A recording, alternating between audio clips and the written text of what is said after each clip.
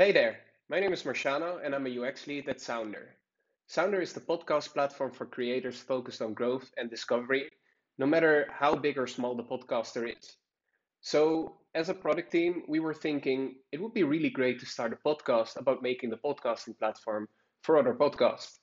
And however meta that sounds, we kind of kept coming up with the idea because we kind of want to share more about what goes into our daily day and to kind of take you on our journey with us.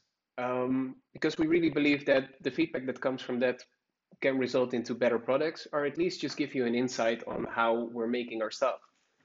So that's about what this podcast is going to be about.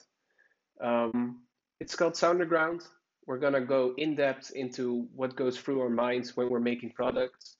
And maybe it will become a thing, maybe it won't.